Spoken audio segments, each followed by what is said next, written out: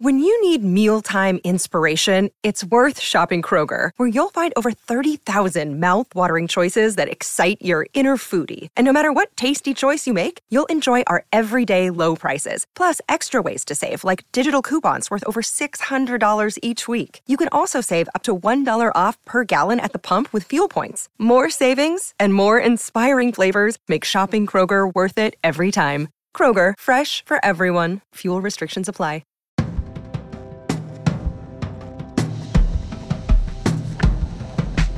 Welcome to Screen Talk. I'm Eric Cohn, joined as always by my sparring partner, Ann Thompson. And Ann, we have a special guest today from the IndieWire team. You want to set him up?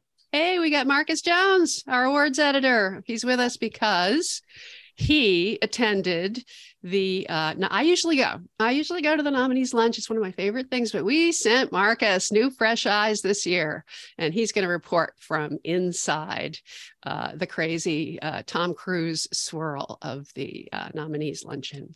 Right, because there's Tom Cruise and everybody else, right, That's Marcus? I've watched this thing from afar every year, and I'm always fascinated by like the weird hodgepodge of people in that class photo. So talk us through what it was like to be inside the room.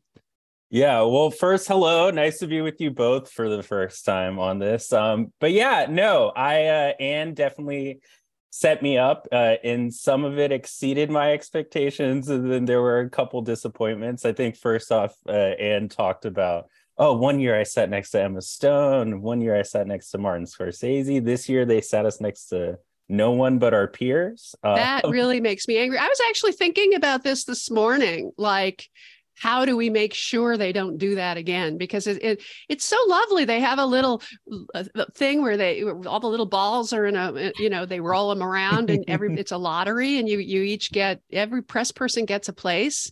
Yeah. And they didn't do that this year, and I think that's terrible. You think they're guarding people from inquisitive press who could get them in trouble? Too many Spielbergs and Cruises this year, but they could have spared those tables and still sat everybody everywhere else. You know what my trick is when I'm seated at a formal event and I don't want to be in that position? I don't sit there. I leave and I go somewhere else. Look for an open seat.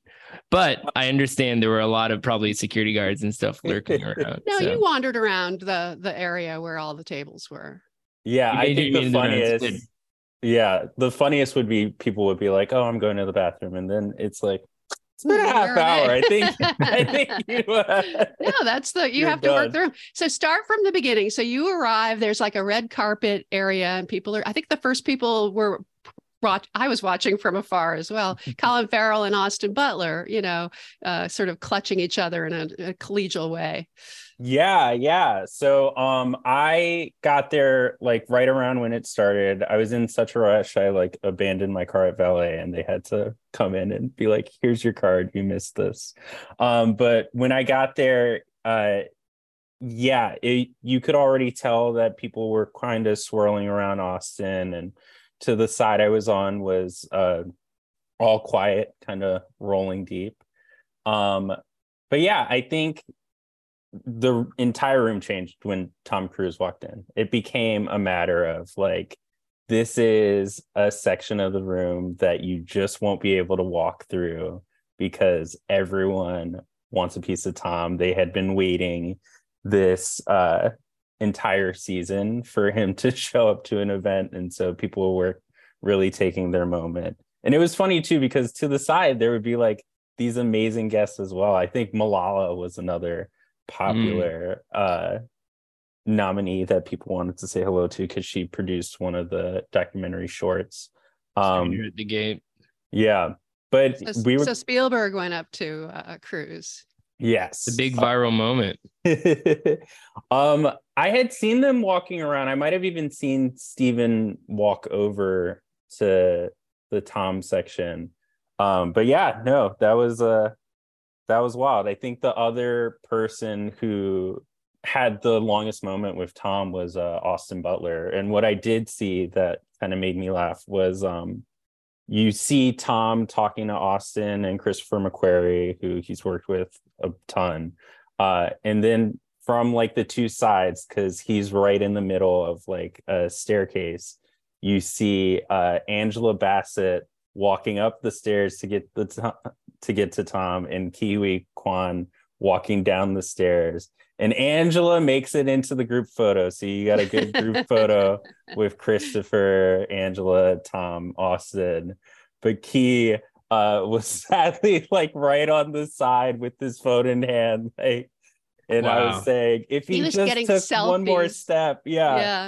I always love those events where you see the hierarchy of stardom. You know, it's like if Kiwi Kwan was like the biggest star in the room, everyone would want a photo with him. But in this situation, everybody wants a photo with Tom Cruise.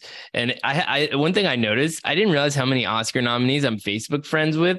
My feed was cluttered with so many Tom Cruise photos. Like there's the All That Breathes photo with Tom Cruise, and then like Joanna Vicente from Sundance in the background. You know, it's like everybody was trying to get in on this one person. And I loved when they finally went up to the risers. So when they go to the risers, you measure, right, the applause. So what did you pick up on at that point? Yeah, so the first person was Jamie Lee Curtis, and immediately she got a huge applause. And so that really set the tone for Everything Everywhere All at Once, getting like the biggest cheers. And so when you're like trying to analyze some of the races, like, oh, like what kind of clapping is Kate gonna get versus Michelle or whatever, like Michelle definitely got a big applause. And even Jonathan Wang, the producer of Everything Everywhere All at Once, got like a huge reaction. And so they were definitely, that's the film that as a whole got the most applause. But then there were like some surprises. Like I had told you that Nan Golden got a huge applause, and Laura Poitras kind of the same. And so now Eric has been, lobbying for that film as the favorite, and I've been arguing against it, but I might be wrong. The category is fascinating, of the politics of Nan Golden. You have the Navalny celebrity activist component. You have the Fire of Love being a commercial success, and then you have Laura Poitras being a uniformly very well-respected filmmaker who's won before, but maybe there's an insular doc branch component to that. So I don't know, Nan but you're Golden, saying she was popular. They're approving what she did with the she is an important activist. Maybe, she hasn't been imprisoned like Navalny, but she is certainly an important American figure in that respect. So that's notable. That is a surprise, though, that she would get a big round. How much noise was there for Maverick, though? Because I will say, I know it's a bit of a tangent, but the viral moment of Spielberg saying, "You saved Hollywood's ass." That's it. That was the viral moment.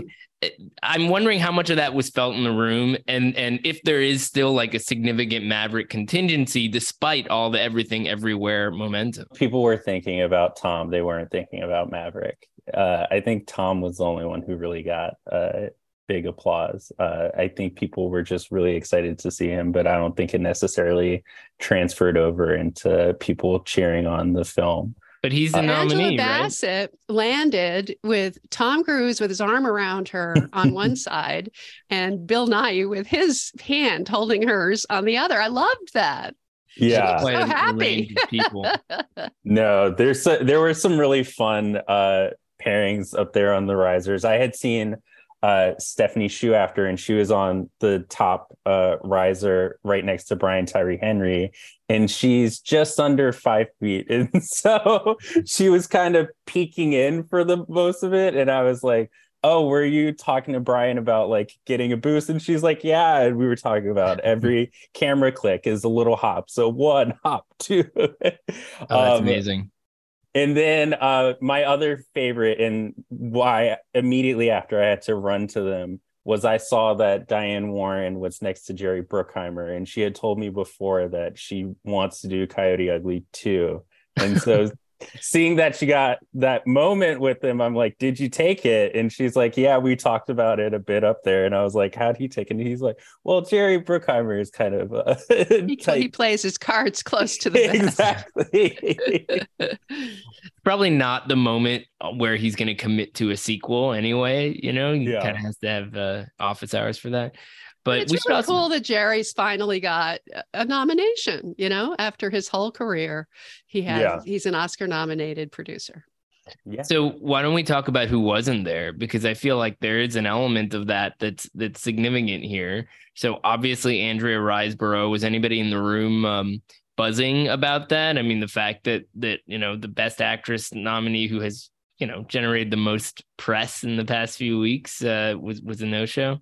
Yeah, people certainly wanted to see her, but there was a bit of chatter in the beginning, is she going to show up? Like, has anyone caught eyes on Andrea Riseborough? And Anna de Armas didn't come either. I know that was a bummer to me. I was excited. You were looking forward.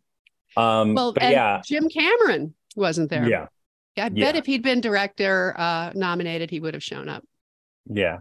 He's licking his wounds a little bit. Like, that's weird. You know what he's like. 4 nominations for Avatar is not enough.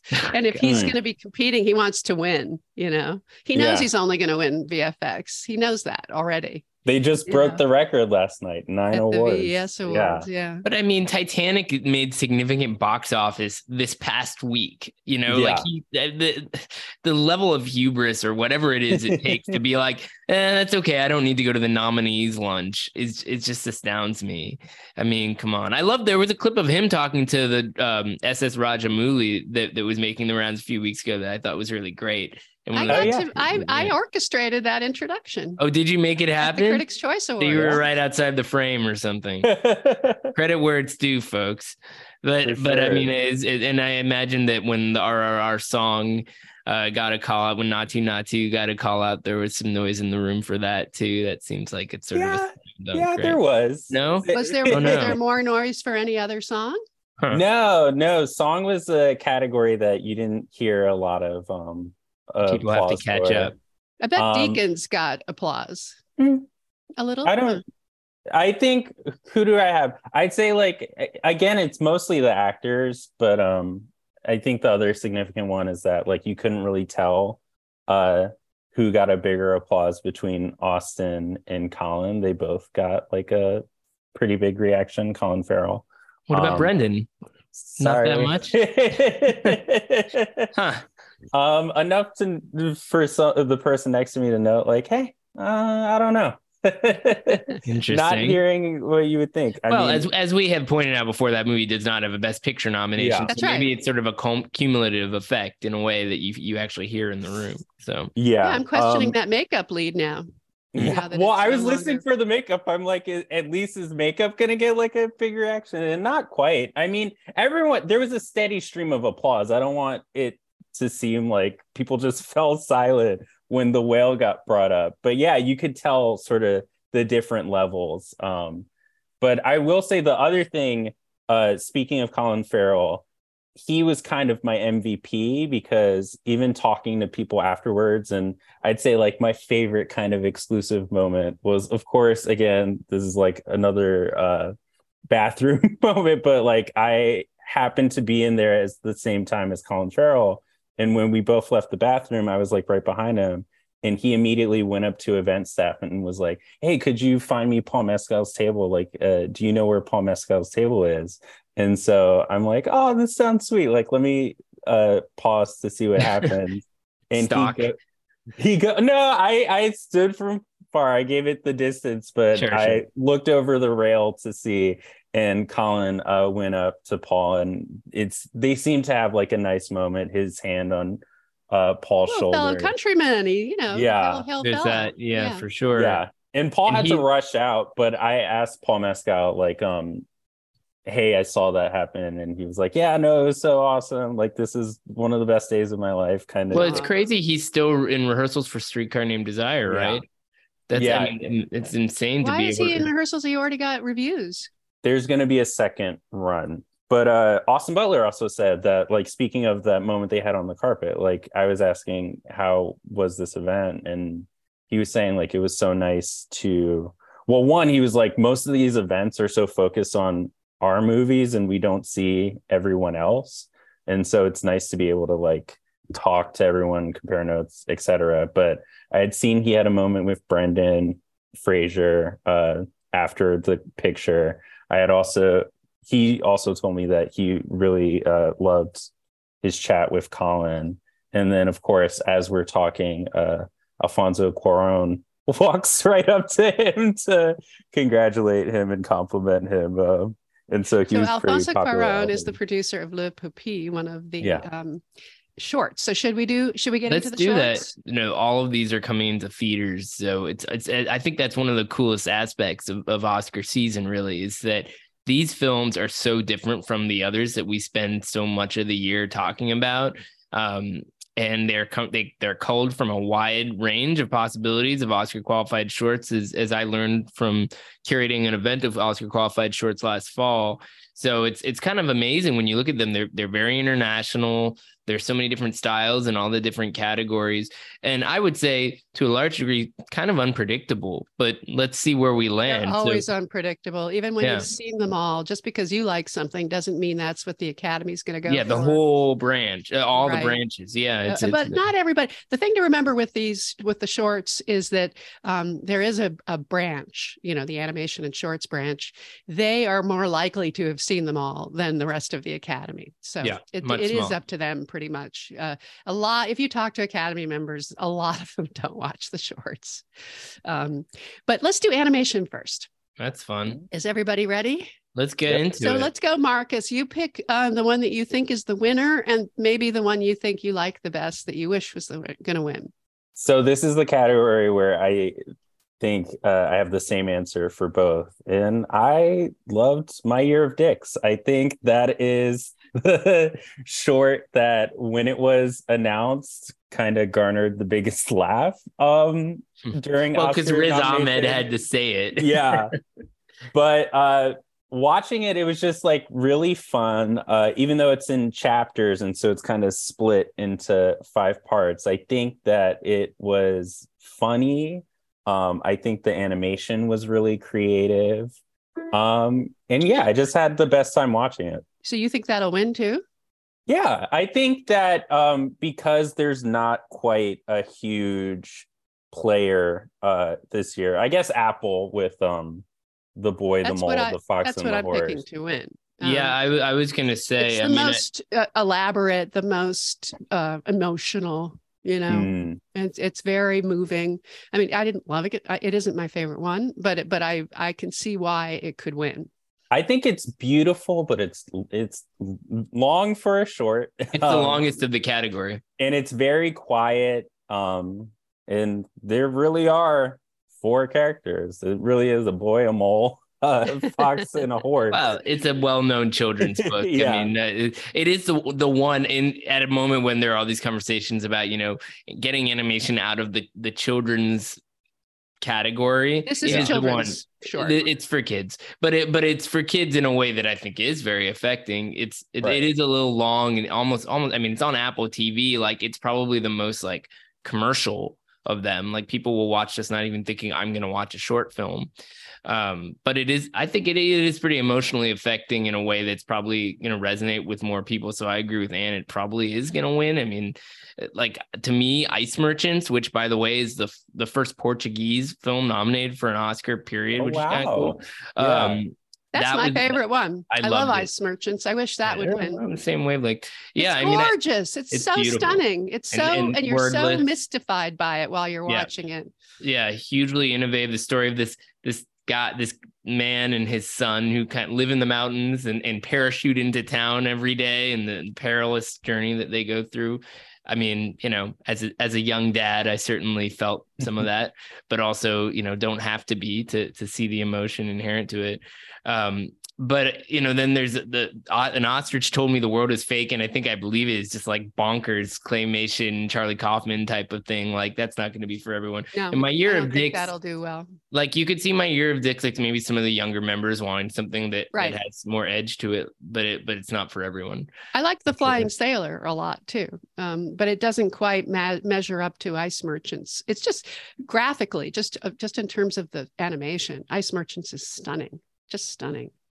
And it takes your breath away. It puts you right out there, and he jumps. You don't know that he has a parachute until he uses it. Yeah, I think if there was an upset in the sense that the winner was someone that like everybody who watched these films really thought about it, it could be a film like that over The Boy, the Mole, the Fox, and the Horse, because it really does leave an impact.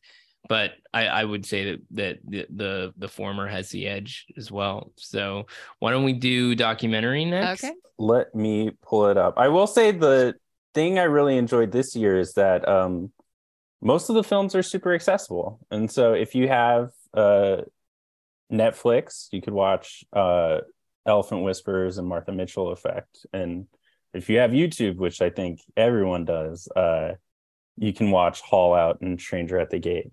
And the New Yorker had 5 shorts this year. So you could watch them on the New Yorker site as well. They did Ice Merchants and Flying Sailor as well. Mm-hmm. And then How Do You Measure a Year? I think that's what we would have to see in theaters. But I would go with Stranger at the Gate. You know what? Again, well, no. I'll be true to my heart. I think Stranger at the Gate is what will win. I think Haul Out might be my should win, because that has a transition that blew my mind. It freaking rocks. Haul Out is so great. It's like a reveal. My absolute favorite. Somebody opens the door and you're like, what? This movie's about what? Just as well not to tell people. Yeah, I know. You're in this landscape. It's very remote. This guy's sort of his scientist trudging around, eating things out of cans and so on. And then he opens the door one morning and bam. Yeah. It's just great cinema too. I mean, I went through, I would say, it's like Stranger at the Gate, very, emotionally affecting story of this, war veteran who initially plans violence against a mosque after 9/11 and then, is embraced by them and changes his mind. It's very moving. That's the one Malala is hot. Right. Right. Yeah. I get why that one works on a broader register, but all these conversations, I mean, I've come back to this a bunch, like, why has a documentary never been nominated for Best Picture? Why a doc is always seen in this very kind of like, specific category when they're so expansive. Like Haul Out is just like great cinema. Yeah. And I think, like, I know the doc branch is really high on it, but I would hope a lot of people who watch these sections, that's the one that really like surprised. Again, you have to think about the doc branch as being additionally, along with the shorts and animation people, they will be voting in this category. They will have seen these. They have checked these out.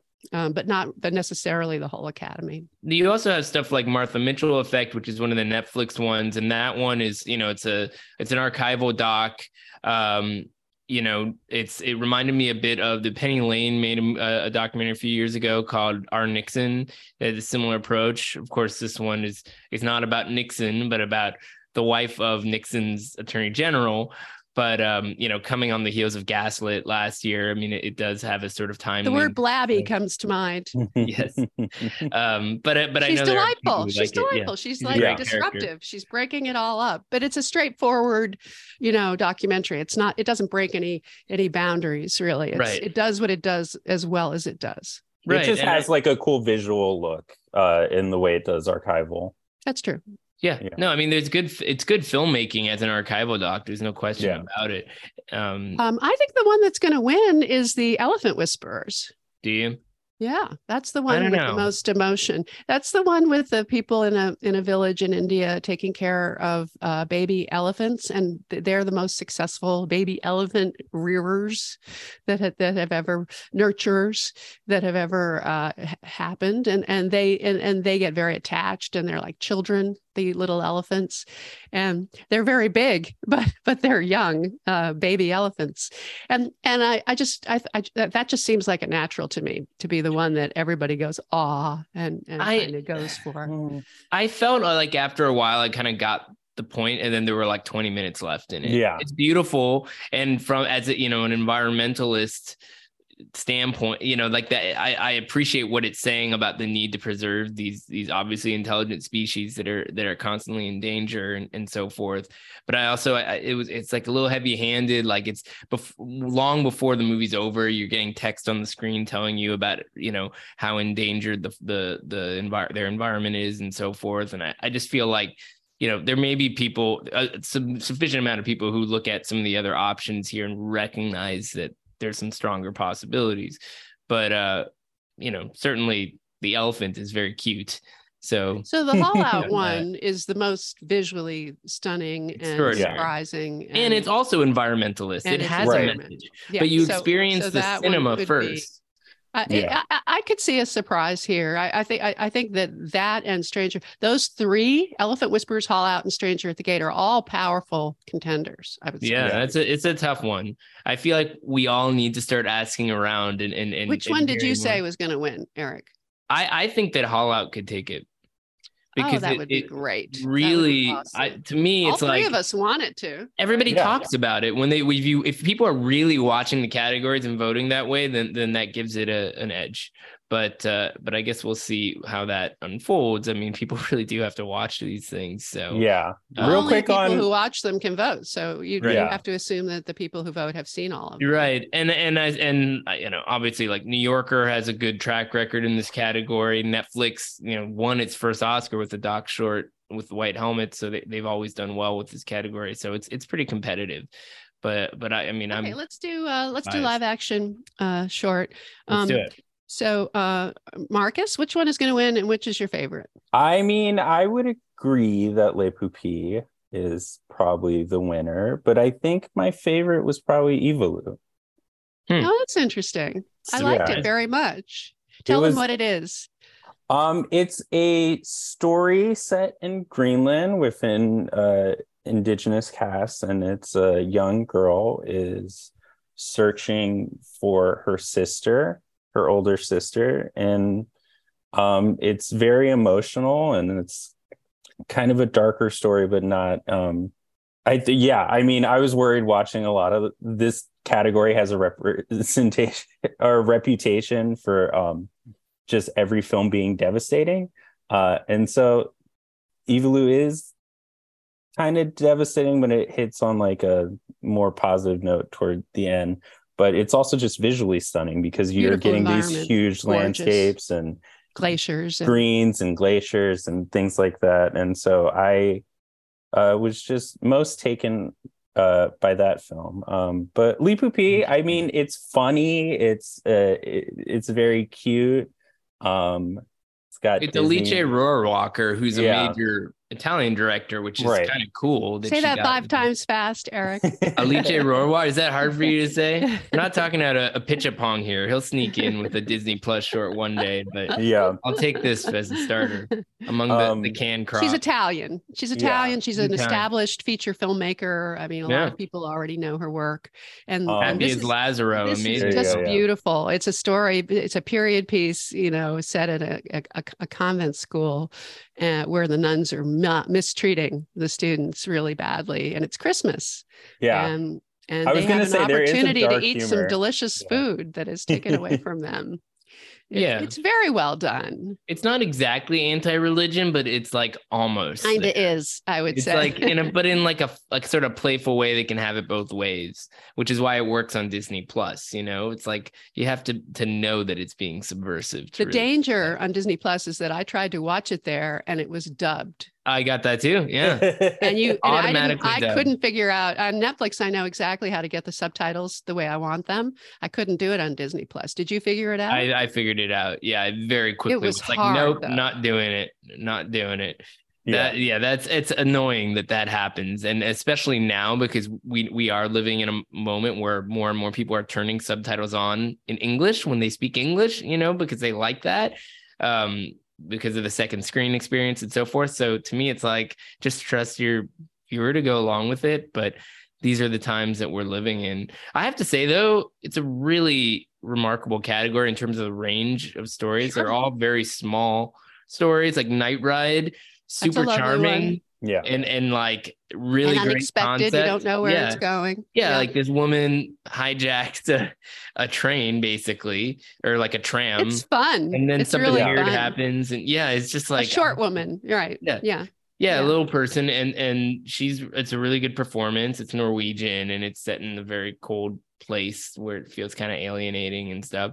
Red Suitcase is similarly, it's like basically just one actress who's like hiding out from. And again, you don't know. She's supposed to meet her arranged marriage. Her arranged husband. mother, yeah. She's getting off of a flight, and she's got the red suitcase, and that is a way to identify her. And in order to get away, she's going to run away. She takes her hijab off. Right. Yeah. And that's not really a spoiler either. That's like in the beginning. And then it's like, well, how does she sort of avoid him? And it becomes this sort of like real-time thriller thing. So I like that quite a bit. You know, An Irish Goodbye was all right. It was, I think I described it charming. Or it was like a Banshees light. It's like super, super Irish comedy. Very beautifully made, though. Very gorgeous. Yeah. Very well, arranged shots. It's two brothers, and the mother has died, and one brother lives far away and doesn't want to keep the farm, and the other brother wants to keep the farm, and the older brother doesn't think he can handle it, and he's being obnoxious. And there's a bucket list element. That's right. You go through the bucket list. Yeah. Yeah, that's true. That's true. Well, so there's a little brotherly bonding that goes on before we get to the end. I would guess Le Pupille has it, but I think the Ivalu argument that Marcus made just shows you that there really is potential for unpredictability here, and I guess we'll see how that evolves in the weeks ahead, because we still haven't. Last week we know we had like basically a month till voting closed. This is a great lineup, and we should. If you watch them and make your own decisions, you can come out ahead on your Oscar ballot. It's the shorts that determine whether you really win your Oscar ballot. It's true. Like you think it's like, oh yeah, if you know crafts, then you can kind of like fill everything in. But these ones can really trip people up. So, and they're like Marcus said, a lot of them are super accessible. And in fact, all of them can be seen in theaters, which is still a thing people do. So, well, Marcus, explain that. There's a series that goes around. Yeah, Shorts TV puts them out. Who we partnered on our event in December, that puts them out in theaters every year. So they're out. You can go watch them in a lot of places. Yeah, all at once. Oh, and Marcus and I were in Santa Barbara last weekend. Yeah. So you got to see the Angela Bassett tribute and the Cate Blanchett tribute. And I did the writers panel, which you came to. Thank you. And the producers panel. There was a lot of good stuff. Yeah. Angela revealed a lot that I did not know about what's love got to do with the Jacksons' American Dream. So it was really interesting. Which is why she's going to win, because it's years and years of stuff that she's been appreciated for that has not. There's one element, though, which is interesting. I interviewed, we're going to do our anonymous ballots, and I interviewed this one guy who hasn't seen Black Panther. But he's seen the trailer, and that's I don't know what's wrong with that guy. So that's one of those kinds, like people who haven't seen. It's one thing if you're in the crafts, if you're voting for the crafts and you haven't seen the Batman or something, but there are a lot of Academy members who don't go to the big Marvel movies and, stuff like that. So I hope that isn't a factor that would be a negative for Angela Bassett. I hope people see Wakanda Forever. I think they've played it very smart, making her the focus point of the trailer, because that is like her Oscar clip and that's kind of all they need to see how great her performance is. Well, they should see the whole movie before they should watch the damn movies, people. So, apologies, please watch Black Panther: Wakanda Forever, now streaming on Disney Plus. Even if it's not your thing, voting is a responsibility. All right, Marcus, thanks for being here, and stay tuned. We'll see where we are in a couple of weeks. Thanks for having me. Of course, yes, looking out. Bye all.